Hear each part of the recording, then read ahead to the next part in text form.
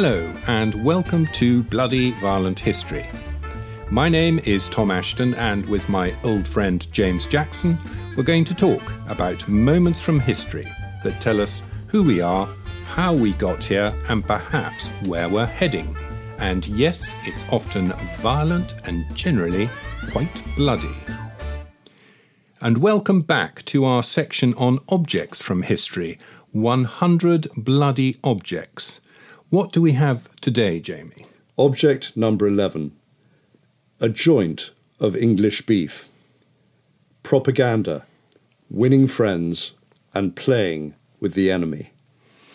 Great. So today we're going to have a stab at propaganda, defined in the Oxford Dictionary as the systematic dissemination of doctrine, rumour or selected information to propagate or promote a particular doctrine, view or practice.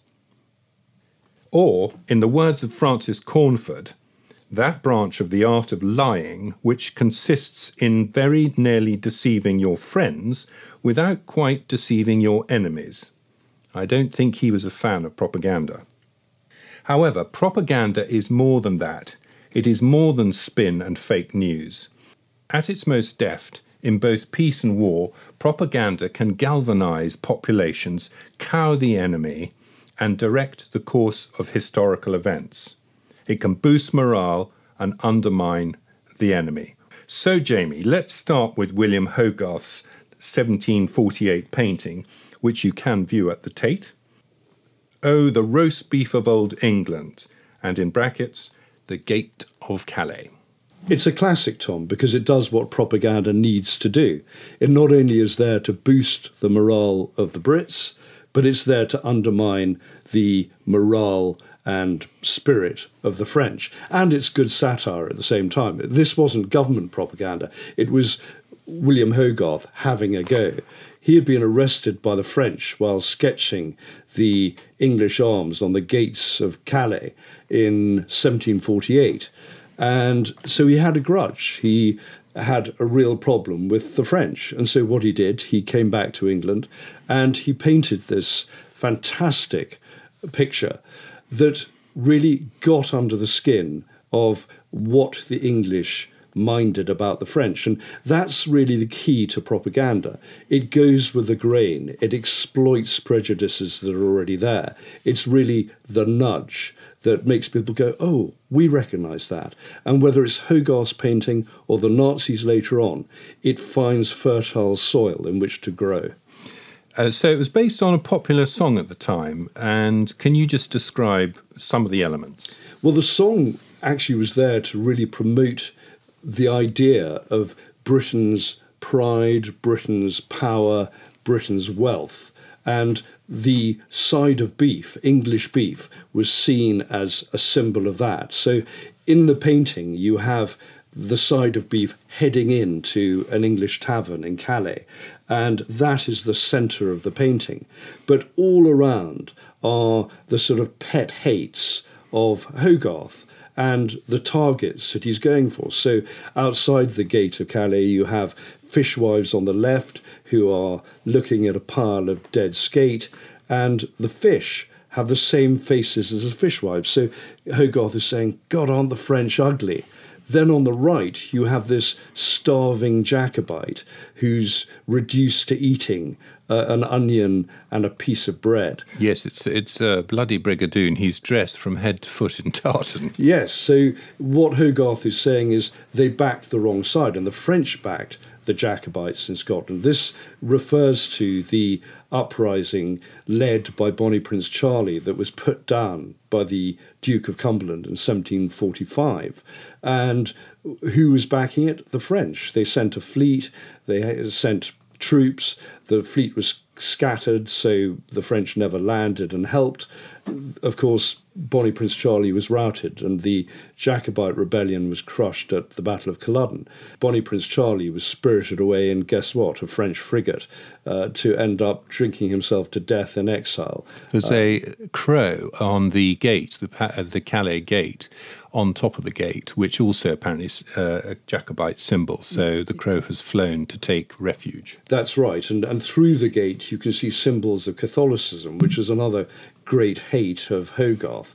And this is trying to create this divide between Catholic France, a Catholic continent, and English Protestantism and English beef. And so the only fat person in the whole picture is a friar leaning out to touch this side of beef. And then all around are these puny, bedraggled, starving French soldiers who are reduced to eating gruel. 8 years later, you have the 7 Years' War with the French between Britain and France, in which the Brits kicked the butt of the French from India to the Caribbean and all the way up to Montreal and Quebec. So it's in the shadow of this sort of hostility. And it wouldn't be out of place in our Why We Hate the French podcast, because it encapsulates all these sort of prejudices that the Brits had about the French, and they're backing our enemies, the Jacobites. So you can see this as a fantastic form of propaganda and satire. And there in the corner is Hogarth about to be arrested, sketching away. And of course, the whole thing sort of goes around the idea of insults that we like throwing at the French and they like throwing at us, which punned on food.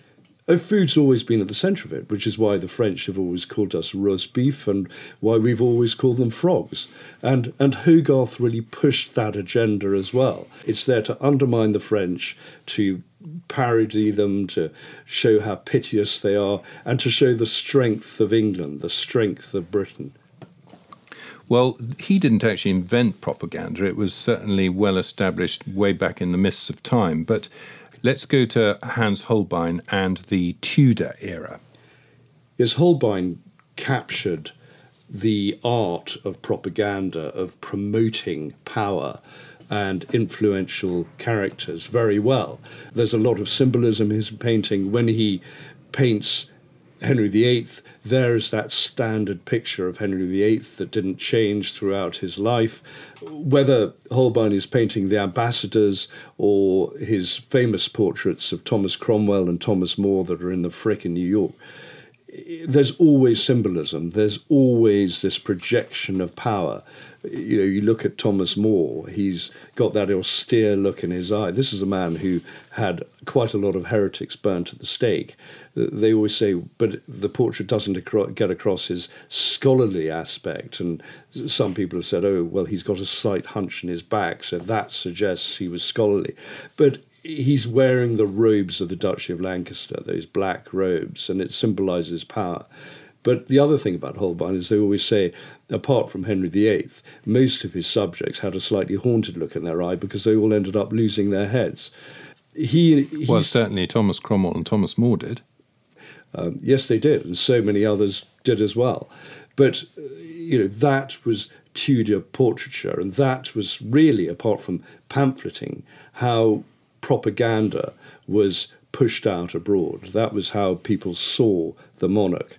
And apart from royal progresses, it was really royal portraiture that created that element of power, that belief in the power of the crown.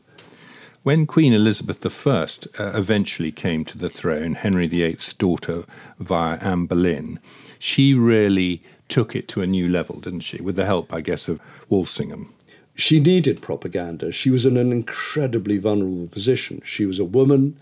She was considered illegitimate as the bastard daughter, as many saw it, of Anne Boleyn. She didn't have an heir. She was trying to prop up and embed the Protestant faith in England. And she was beset by assassination attempts and by enemies overseas. So she had to create this image of power. She had to create this sense of legitimacy. And portraiture was how a lot of it was done. Yes, there were royal progresses where the public could see her. Yes, she controlled the printing presses. There were 60 in England, basically controlled and licensed by the Privy Council. So she could control the flow of information and stop Catholic tracts coming into this country through the pursuivants and searchers and intelligencers. There was this constant battle to keep Protestantism, the Church of England, in the fore, and her legitimacy was linked to that. It's really clever, actually. I mean, she basically created herself as a living legend. She wedded herself to the nation, to the church, and became sort of indivisible from the fate of the nation. Yes, there were services on Ascension Day every year for 20 years or more that proclaimed her as head of the church, claiming that she was wedded to the church, to her people, to her nation. And this was then expressed in portraits as well. Every Sunday, people had to go to church and they had to say prayers for the Queen. So she created this link between herself and the church and the nation, and it was very powerful, and war helped that later on. The idea of using the church as her sort of mouthpiece, I mean, even my sort of parents' generation was still very much of going to church and the prayers for the Queen and all that ritual, which always slightly puzzled me. It makes much more sense that this was, utilised way back then and was still very much going on in the 20th century. But it was extremely important then because England was under threat, and you saw that with the Armada. And that really takes us on to the Armada portrait that came soon after 1588. No one knows who the painter was. It doesn't matter because the focus of attention is Elizabeth. And again, the symbology there would have been understood by the people at the time. And it was perfect propaganda because over her right shoulder, you have the storm-tossed Spanish ships being wrecked and flung around the ocean. On the left-hand side through the window, you see a calm sea under the sunshine, and there's the English fleet. And Elizabeth is in the middle of that, sitting for her portrait. And there's that sort of Moses idea that she parted the Red Sea. She took her people to safety and liberty and freedom. It gives her that divine connection. Gloriana. She became Gloriana. And so whether it was that or her wearing armour at Tilbury and sitting on a horse and giving a speech, all these things added to the legend, gave her this idea, gave the people the idea of Elizabeth at one with her nation and her people. Would the people have seen this, or there would be copies made with her and distributed? There would be prints made, copies made. Her face remained standard throughout her life, so she never aged. That was one thing. By the end of her life, she was rotting, basically. I mean, her teeth were black and falling out. She used to clean her teeth with honey. She used to suck on sweets all the time. So her teeth were rotting, her face was rotting from the lead makeup and everything else. People didn't like going near her because she smelled so bad. But that doesn't matter because she was Gloriana, and the portrait showed her as this semi-divine being and the saviour of her nation. And the second portrait is known as the Rainbow Portrait at Hatfield, another anonymous painting. And a superb summary of her life and her gift to the nation. There is so much symbolism in that painting. The eyes and ears embroidered on her dress, suggesting that she missed nothing, she heard everything.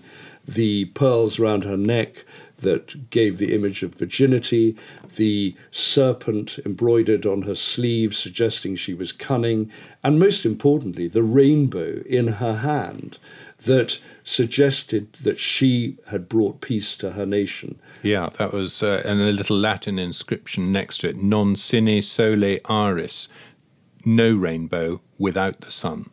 Exactly. She had brought sunlight to her nation. She had brought peace. This was the positive propaganda that was being pushed out, pumped out by the time of her death. I mean, this was 1600, she died 3 years later, but it was a superb summary of what she had achieved and what she had done. And her power was in the ascendant. I mean, she was dominating her nation. And that portrait and the Armada portrait is saying she is the Virgin Queen, and she turned it to her advantage. What had started as a negative at the start of her reign, by the end of her reign, had been turned around by propaganda, by image manipulation, into a huge positive, that she was wedded only to her people, her nation, and her religion, to the Protestant faith, and she had defended them all. And Walsingham, her spy chief, he was good at black propaganda? Was he? Yes, we've talked about different types of propaganda. There's always been what has been called white propaganda, the sort of positive propaganda, the sort of overt propaganda, such as the portraits. But there was always and has always been black propaganda, covert propaganda, where the sources aren't known. And Walsingham, being the spy chief who beggared himself defending Elizabeth over the years, he was, at the same time as promoting her in England, was also trying to undermine the enemy. So there were pamphlets, as we talked in the Armada podcast, there were pamphlets going out in Spain saying that the Armada, if it sailed, was doomed, don't go on it. And it purported to be from soothsayers in Spain, rather than from Walsingham himself. So there were underground printing presses, there were agents spreading, disseminating rumours and anti-Spanish propaganda. So there are always those two sides. If you go through any war or any time of tension, there are those two aspects of propaganda. But the portraits are vital in creating that image of Elizabeth. So time and again throughout history, we see this idea in propaganda of the cult of the personality. What is that? It's using the individual to create that myth of omnipotence, that it's indivisible. The leader is indivisible from the nation that he or she leads. And we've talked about Elizabeth, we've talked about Henry VIII. And you see it in modern times, that what is so useful in creating the cult of personality is having a totalitarian regime. If you have a system that is undemocratic, it's far easier to create that cult of personality because you've got no one undermining you. You've got no one in the political realm trying to trip you up or criticizing. Yeah. Well, we've all been to those countries where in every sort of shop and barber and hotel there's a picture of El Presidente above the desk. Yes, and the more crap the country and the more crap the political system, the more likely you are to get that cult of personality, certainly in modern times. What happens is that the personality, the leader around which an image is being created, they so often tap into the idea of the myth of foundation, the myth of salvation, or the myth of elevation, which essentially means that they are linked to the creation of the country, or they are linked to dragging that country from the darkness into the light. Yeah, and however ghastly they are later on. I mean, Mugabe was a very good example. I mean, he went on to do appalling things, but he'd been the leader of the revolution and had brought Zimbabwe into independence. Yes, and they so often call themselves the father of the nation. And so it's very difficult to dislodge them. That is what the propaganda coalesces around, that cult of personality. You then have the second leg, really, of reinforcing that image, reinforcing that propaganda, and that is linking that individual to a divine source of power or to a single political creed, like communism. So again, it's very difficult to dislodge them because those leaders are seen as saviours of the nation, as leaders of the nation, as the nation itself. They come to personify the country. So if you're against the leader, you're against the nation, and therefore you're a traitor. Yeah. So that is what embeds them. You can see the power of propaganda and the power of the cult of personality with the death of people like Stalin, because there were Zeks, convicts, inmates of the labour camps, the Gulag, who wept in their thousands when they heard that Stalin had died because he had made himself indivisible, inseparable from the country itself. And so people wept, in the same way that in North Korea today, because of propaganda, you can get someone with a pudding face and a pudding bowl haircut who's a total gimp being elevated to the status of a hero. And that's what propaganda can do. Oh, there goes our North Korean listenership. Of one.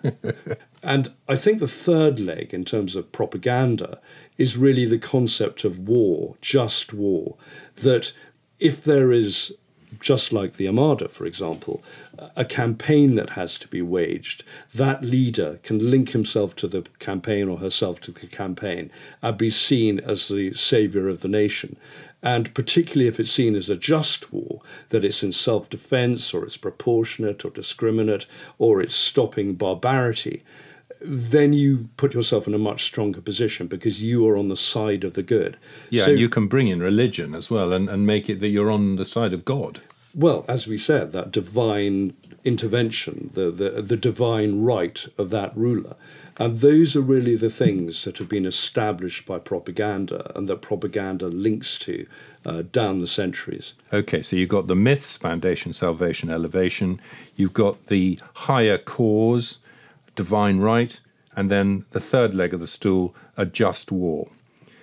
And you see that all the way through. I mean, in the English Civil War, you started getting good against evil, the idea on the parliamentarian side that the royalist cause was led by the Antichrist or led by darker forces. Yeah, well, we even had Prince Rupert, who was in charge of the royalist cavalry, and he had his poodle Boy, who was killed at Marston Moor. He was described by the parliamentarians as a familiar, basically as a devil dog, as Prince Rupert was in league with the devil. Yes, as a sort of witch's sidekick. Yeah. Maybe he fell off the broomstick at Marston Moor.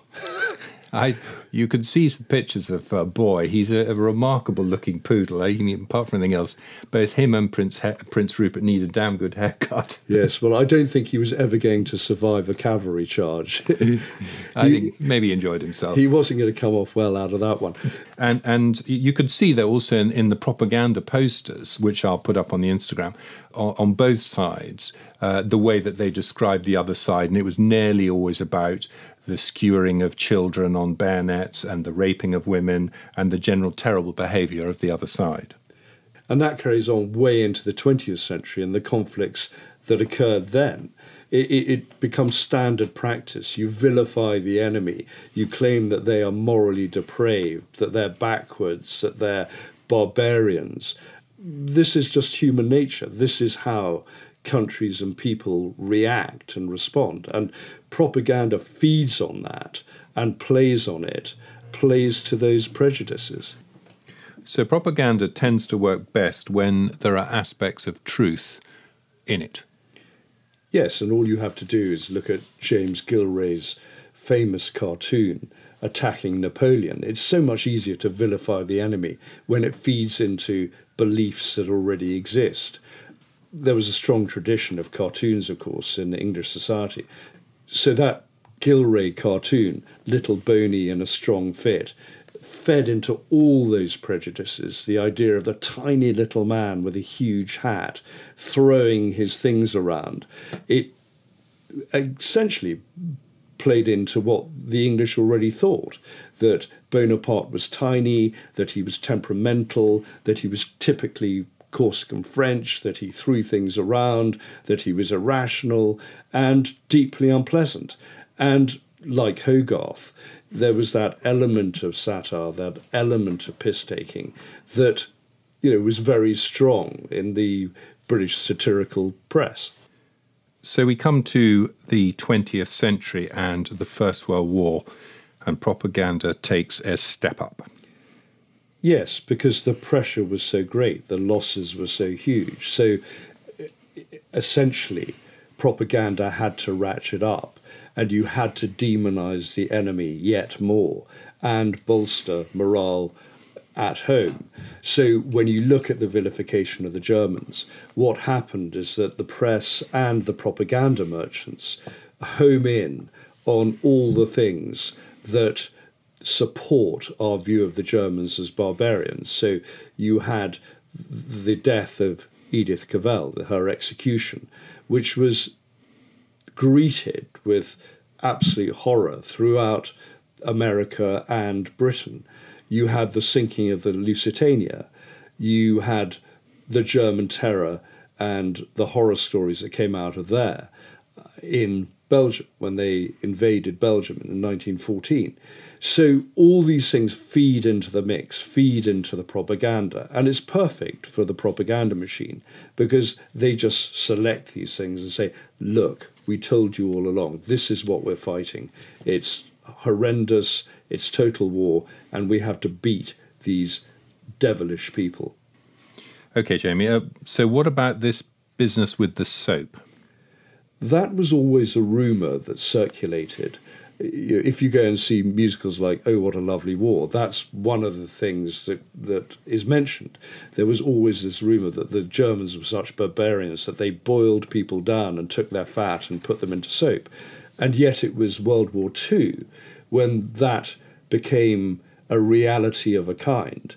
It's always been said that maybe at Belzec death camp, which killed up to 500,000 people during the war, that there was a soap factory there, but as there were only 7 survivors from that camp, no one quite knows. There was a rumour that in Lublin there was a soap plant using humans.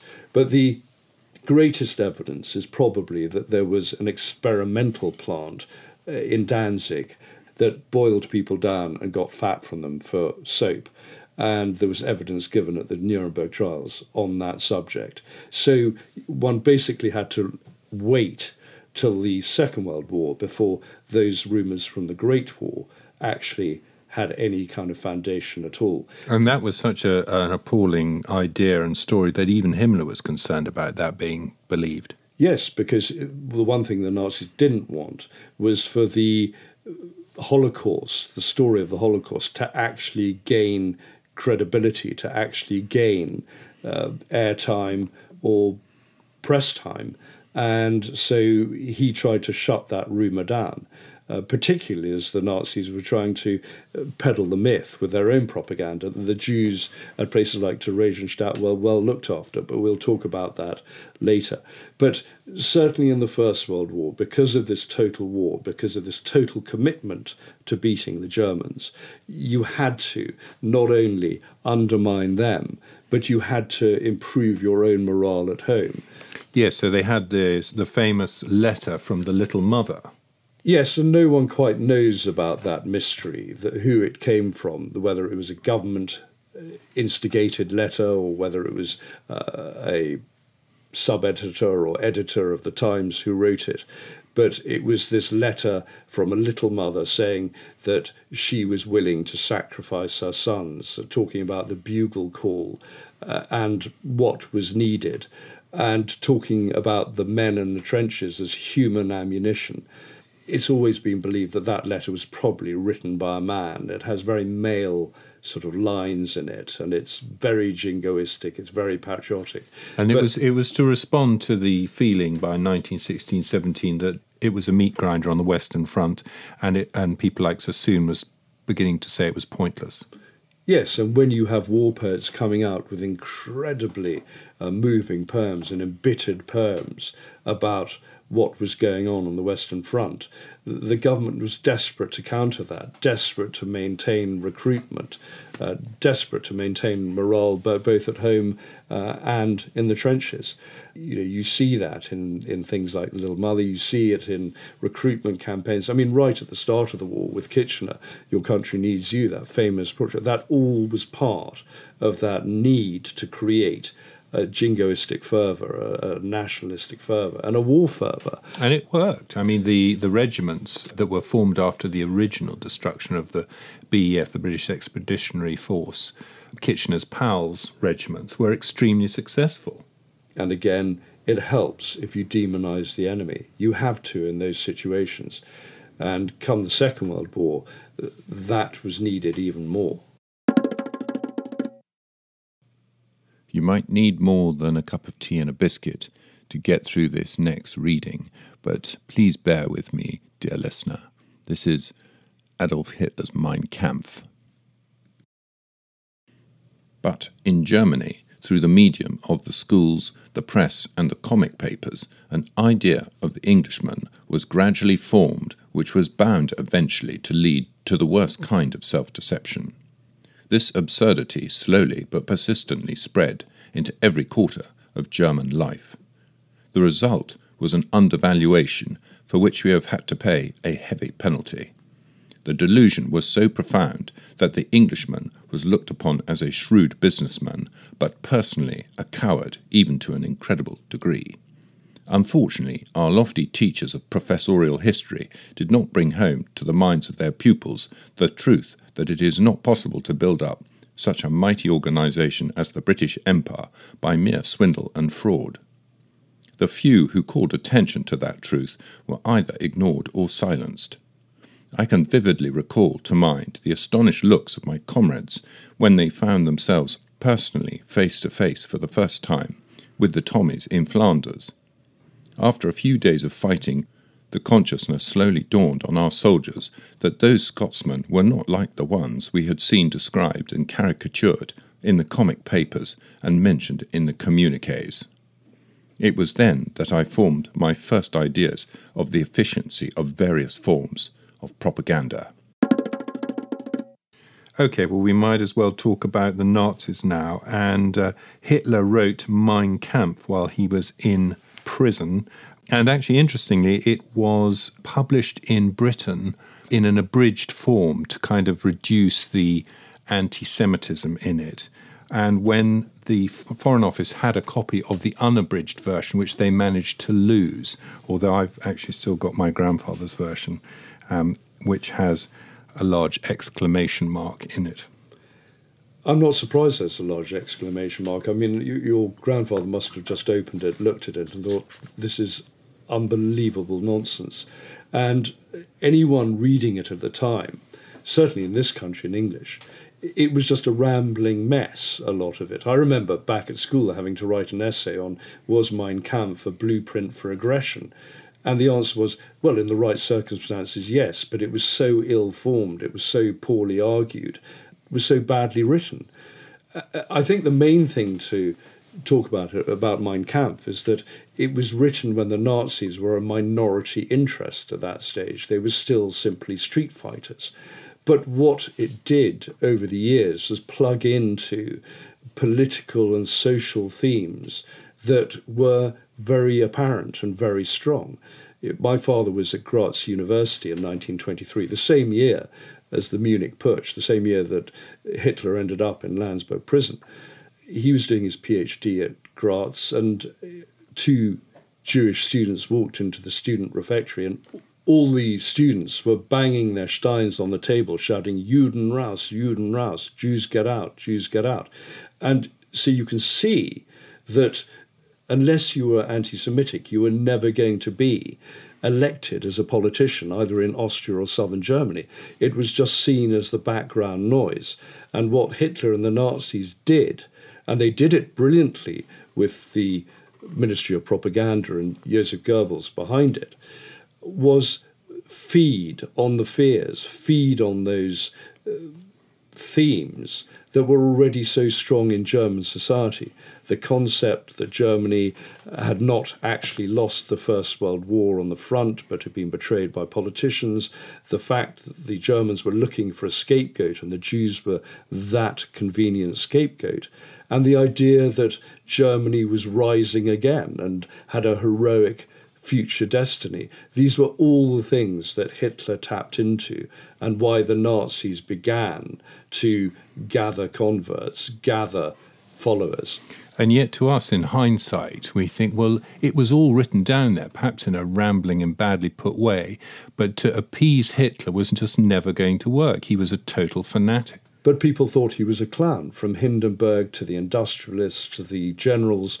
They thought he was controllable. On the German side, but I mean on our side, when we're thinking about rearming or be preparing for a war with Germany, that the feeling from the First World War of really not wanting to have to go back into the trenches was so strong that they just tried to appease whatever was written clearly in this book that Hitler intended to carry out. Which is why back in Britain, everyone saw, or certainly the appeasers saw, Churchill as a warmonger rather than the visionary and someone who had foresight, the great leader that we see today, that we look back on today. He was seen as a troublemaker and someone who was against peace. it's interesting to see that during that period, the Germans were very pro-British with their propaganda. They were saying that, oh, Britain is this imperialist power, but it has a calm, benign effect on its possessions around the world. Come the start of the Second World War, that all changes, and the Nazi propaganda machine kicks in with how can the British accuse us of anti-Semitism and racism and unpleasantness when they're doing terrible things in India. They're putting down independence movements all around the world. So you can see this double-edged sword. You can see this campaign that is going on. And throughout the 30s, the Germans, yes, on one side, Goebbels and his propaganda ministry, also known as the Ministry of Public Enlightenment, I might add, was pushing this heroic German thing, this rising of the new Germany. The triumph of will. The triumph of the will, the Berlin Olympics of 36, with their trumpet call at the beginning and the Medag gymnastic girls going out with their hoops and their clubs. This was seen as the triumph of Aryan Germany. Which had a slight dent knocked out of it by Jesse Owens, Yes. the American athlete who won the gold medal. Yes, it was cripplingly embarrassing to the Nazi hierarchs. But I should say he won 4 gold medals. yes, but what you see all the way along, apart from this triumphalist approach of Nazi propaganda, there's also what it's doing is preparing the way for the darker arts, for the anti-Semitism, and for the rearmament of Germany at the same time. And so you start getting the Nuremberg laws in 1935 that started the legitimate, in terms of what the Nazis believed, the legitimate persecution of the Jews. You got horrendous anti-Semitic posters being put up on, how the racial purity of Germany is being defiled by Jews. You had children's books such as The Poisonous Mushroom coming out, teaching children to look not just for poisonous mushrooms, but also the poisonous individuals, the Jews in the midst of Germany. And so that propaganda was poisoning the minds of children upwards throughout the 30s. And those children, in the mid-30s, would be the young soldiers in the mid-40s. Yes. So, they were completely brainwashed by then. And you can see why the Volkssturm and the Hitler Youth, by the time, the end of the Second World War, were the ones who were fighting so fanatically, because they were the ones who were so utterly brainwashed leading up to the Second World War. I knew Germans from that generation. They loved being in the Hitler Youth because it was maypoles and it was marching and it was scouting and it was the woods and, the concept of strength through joy and fitness and being outside, all these positive messages, but underneath. The hideous dark underneath. Yes, and that's what propaganda allows you to do. We talked about the cult of personality. It allowed Hitler to establish himself as Germany. And so by the end of the war, of course, it allowed him to create this idea that he was Germany, and if he died, Germany would die. Germany would go to this fiery Valhalla just as he was going to that destination. Here are the Reichsender Hamburg, Station Bremen, and Station DXB. The diplomatic correspondent of the Italian newspaper Tribuna writes that England and France are spreading false and misleading rumors about alleged intentions of Germany in the Balkans to create trouble and panic in that area, which has so far been kept out of the war. The Italian journalist points out that these allegations against Germany are entirely unfounded because every German interest favors the maintenance of peace in the Balkans, whereas only England and France could be interested in causing trouble in this region, which is so important for German supplies. So what about Lord Haw-Haw? Yes, that was classic Nazi propaganda, and it was always quite clumsy because no one took him seriously in Britain. This is the thing about propaganda, as we said right at the beginning. It has to go with the grain. It has to find fertile territory in which to sort of plant itself. And the Brits being pretty sceptical and laughing at things, they were never going to take it that seriously. They listened to it quite often for information about bombing campaigns and things like that. But they never listened to it in terms of this is actually what is going on. They didn't believe it. They didn't believe it. And it was parodied in such things as Lord Hee-Haw, and the Americans parodied it as well. And it says something for the authorities that they were, not so terrified. I mean, was anyone worried in government that people might believe it? And I don't think so particularly. I mean, there were certainly dark points of the war, but we had our own propaganda campaigns as well going on. We talked about having a just war. Everyone knew that this was a just war. Everyone knew that Hitler had sent his armies into Poland, into Czechoslovakia, and then into France and Holland and Denmark. So this was obviously a war that had to be fought. There was no compromising by that stage. And later on, of course, it became a concept of unconditional surrender, which the Allies pursued to the nth degree. They were never going to compromise on that. But Goebbels' propaganda machine was incredibly efficient and capable. Yes, and we saw it during the war itself. I mean, not just through the 30s. What was extraordinary, when the British forces got off the beaches at Dunkirk, Goebbels immediately turned that to the German advantage and sent out waves of propaganda across France saying the British had cut and run, the British were cowards, the British had left France to their fate. There was no, by the way, the French should have stood up and fought.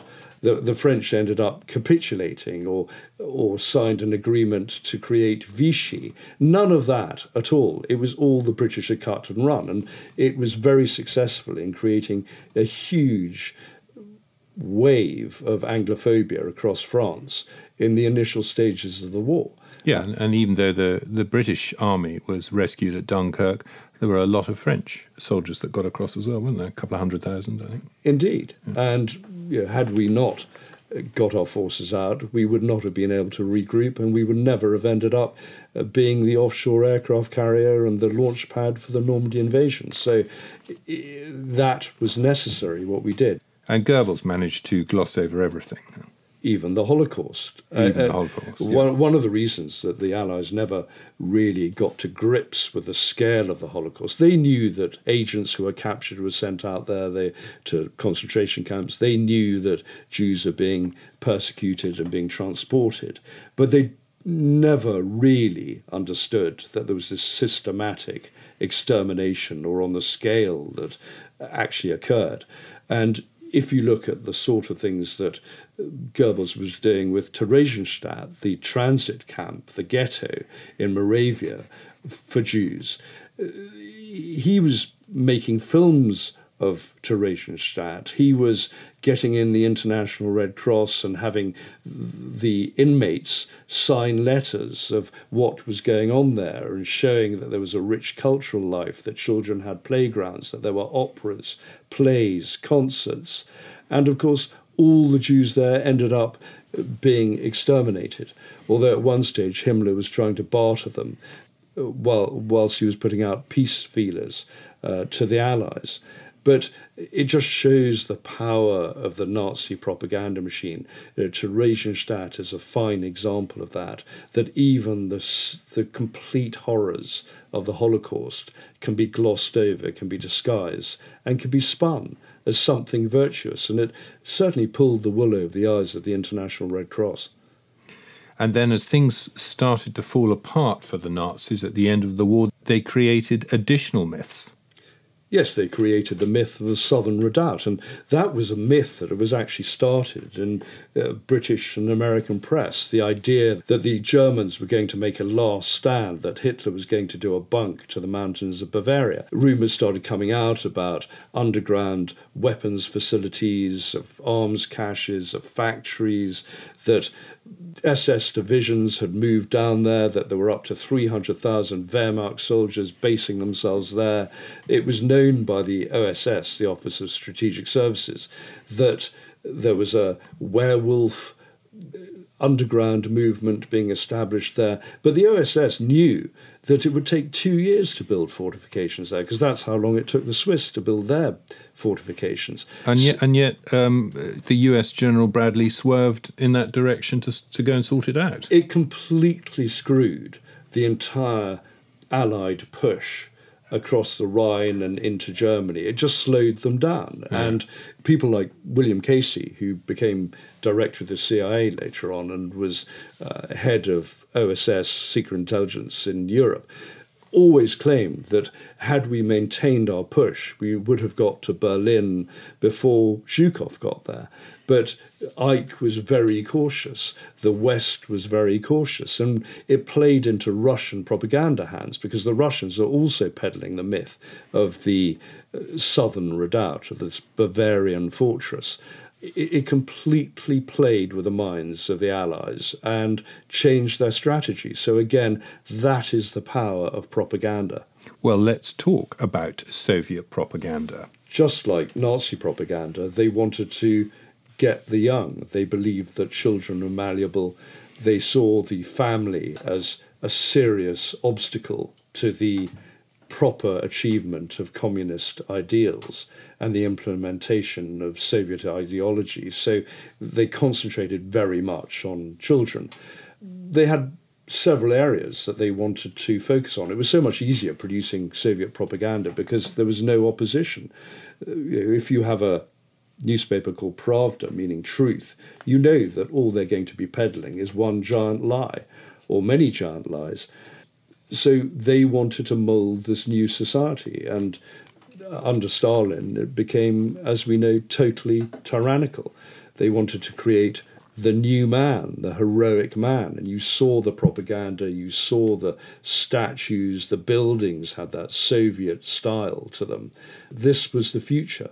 So creating the new man who was completely subservient to the state, was willing to sacrifice himself for the good of the mother country and for the Soviet ideal. That was what was demanded. And any deviation from that, any discrepancy from the message that was peddled by the Soviet hierarchy, that was punishable by death or being sent to the Gulag. There was no deviation from ideological purity as far as the Soviets were concerned. In fact, they almost had a better grip on it than the Nazis. Yes, and one of the things that Stalin did, he was not shy of killing everyone around him. One thing Hitler did was keep everyone around him, certainly his old comrades. Sort of in competition with each other. Yes, he quite enjoyed that. And he certainly didn't execute his nearest and dearest, which is Stalin made a habit of it because he never trusted them. Hitler always knew that he was never going to be overthrown by any of his sidekicks, although later on there were the beginnings of doubt and the beginnings of rivalry that might have pushed him aside, certainly in the Berlin days of the war. And of course, being the Soviets, they featured heavily on the idea of class war. Rubbing out the bourgeoisie was key to it, and again, propaganda was key to that. Everyone was seen as a potential class traitor, so you had to be totally committed to the proletariat ideal. So there's a famous cartoon of Lenin sweeping class enemies off the globe with a broom, and they were sort of industrialists and aristocrats and the bourgeoisie and wealthy kulaks, the peasants that were stopping his reform. And anything was allowed when it came to class war. So that was really the second leg of Soviet propaganda and ramping up the pressure on what the communists allowed themselves to get away with, what they thought they needed to do. The third leg of all of this was, of course, industrialization and production. Because of the production targets that were set and the rapid industrialization that the Soviets embarked upon, nothing could stand in the way, and it legitimized the slaughter of millions of peasants, the starvation that went on everywhere, from the Ukraine and across Russia. That was all perfectly acceptable, and the propaganda allowed for it, all covered it up. because, of course, the Soviet ideal was all. And to keep it all in check, number 4, you get to denounce anyone, and it's the right thing to do as a Soviet, a good Soviet, including your own family. Yes, and there was the entire secret police mentality that embedded itself and ran through the whole of society. There's the famous legend of Pavlik Morozov, who denounced his father, who was engaged in forging documents. And this is a 13-year-old boy. Yes, and it was a true story. He denounced his father. His father was immediately killed. And what happened was that the family of Pavlik was so appalled at what he did that they killed him. So in turn, they were killed.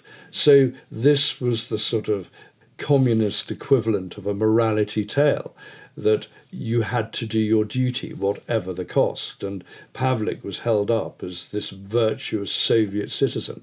And again, it goes back to the idea that the family is poisonous, the family isn't necessary, and all that is necessary is the state to run your lives. So you can see how propaganda was so important during this stage. And once the Second World War came along, of course, there was no mention of how totally incompetent Stalin had been, how he had banged up his generals in jail. I mean, there were generals turning up at the front with no fingernails because they had been pulled out by the NKVD secret police. But this was just the way of things. This was the brutality that was accepted. And given the enormous losses, the costs to the Soviet people during this time, propaganda had to play its role. This was a almost wholly heroic, patriotic war. Stalin had no intention of losing it. His generals had no intention of losing it. So it was going to be a difficult campaign, a horrendous campaign, and propaganda played its part, not only in trying to inspire the Soviet people, but there was also a need to vilify the Nazis, which was easy to do because the Nazis were so barbaric, and the losses they inflicted on the Soviet people, the cruelty they inflicted on the Soviet people was so immense. So Soviet propaganda did not find it hard to find targets for their venom and hate. But the Soviets were clever in the way that they would take German prisoners, officers, and sort of flip them and send them back as a propaganda tool. There was always the Free Germany Committee that was set up by senior German officers that had fallen into Soviet hands, who were then retrained. And it was in their interests to actually do what the Soviets said. We all know how few people came back from the Gulag after the fall of Stalingrad and the surrender of the Sixth Army. So if you wanted to survive, you might as well play ball with the Soviets. So you got senior officers like General Walter von Seydlitz, who were completely co-opted by the Soviets, helped set up this committee, broadcast on Radio Moscow, was sending people back into Germany, back into German lines, and spreading dissent among the German army. It's no coincidence that the Central Command of the German army were instigators, produced a lot of the key figures in the July 2044 plot against Hitler. By the time you get to 44, when Minsk was surrounded by the Soviet army, you had General Müller, the commander, telling 300,000 German troops that Hitler was the main cause of this problem, had to be brought down, and that they should surrender to the Soviets. So you had widespread mutiny, widespread aversion to what the Nazis were doing by that stage. Therefore, Seydlitz and his cohorts thought, and his Soviet masters thought, that it would be fertile territory. But again, as we've said all the way through, for propaganda to succeed, it has to go with the grain.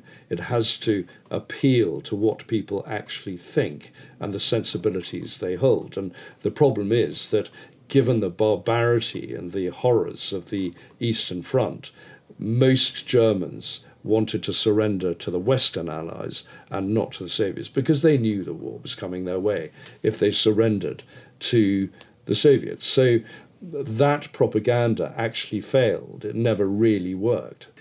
If you listen to our podcast on cavalry charge, there's General von Seidelitz mentioned in that as Frederick the Great's fantastic cavalry officer, and I should think he was probably turning in his grave to hear about his possible ancestor who was changing sides and working for the Russians. Okay, let's round off our Soviet propaganda with your trip to Russia in the 80s, Jamie. Just to show that propaganda doesn't always work, I remember I was a teenager and was in Russia briefly for a trip, and the in-tourist guide, who was plainly reporting back to the KGB, rather pompously pronounced, "In the Soviet Union we have free education, free health," and I shouted out, "What about free speech?" And she responded with, "If anyone interrupts while I'm talking, they will get off the bus and walk." And everyone on the bus just stood up and got off the bus. You were a troublemaker even in those days. I was starting a trend. You're probably on a list somewhere. It was the start of the collapse of the Soviet Union. I'm convinced of it. Well done. But it just shows that, you know, if there's ridicule, if there's humour, if there's scepticism, propaganda can be undermined. Yeah. Well, the Allies, of course, had their own versions of propaganda going on all over the place, and some were very effective. Incredibly effective, and even Goebbels himself admired the Allied effort in that department. He was the past master, so it was praise indeed from him. And propaganda, certainly black propaganda, the wartime propaganda that was there to undermine the Germans, was run by the PWE, the Political Warfare Executive at Woburn Abbey. It was extraordinarily effective. I mean, one of the things they did, apart from leafleting and producing a daily newspaper for German troops that was dropped by bombers going over on the Milk Run, was Radio Calais, which was aimed at German forces in France and in other places in Western Europe. It had a brilliant message because it said, look, if you're competent, if you're proficient and professional, you will be sent to the Eastern Front. You will end up fighting the Soviets. So don't be competent. Don't raise your head above the parapet. Don't be too professional or proficient. And you'll stay put. And so it subtly... In a nice, cushy posting. Indeed. So they subtly undermined the sort of German morale, and it was very popular. And Goebbels actually commented about this, the worry that German troops were listening to Radio Calais, and it was very close to the bandwidth of German radio broadcasting from Munich. So it was highly effective. You add to that the white propaganda, the BBC output coming from Bush House during the war that was light entertainment and everything else. So the sort of British message, the Allied message, was getting across. And yet it was not illegal in Britain to listen to Lord Haw-Haw, but in Germany there were severe penalties if you were caught. There were, but it didn't stop people tuning in. There was another radio station that PWE set up, and this was supposed to be from a group of electrical engineers, and it was essentially a sabotage radio station, and it was pumping out every evening ideas, concepts, techniques on how to sabotage production works throughout the fatherland. No one quite knows how effective it was, but it was hand in hand with other ways, with leaflets, with information on how to sabotage things, how to put sand into grease. SOE, of course, was spreading throughout occupied France, for example, various techniques on destroying boilers, on destroying mechanics, and putting sand in grease was a very good way of doing that. And wasn't Monsieur Peugeot persuaded to sabotage his plant? He was, and again, that was through subtle contact from SOE, and I suppose... What was he building?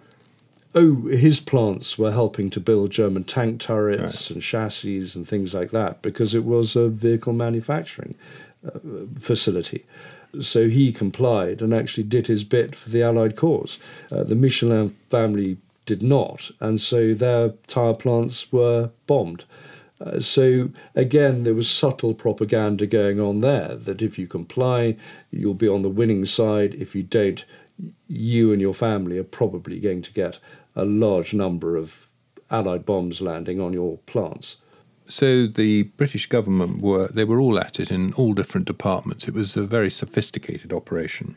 And highly integrated.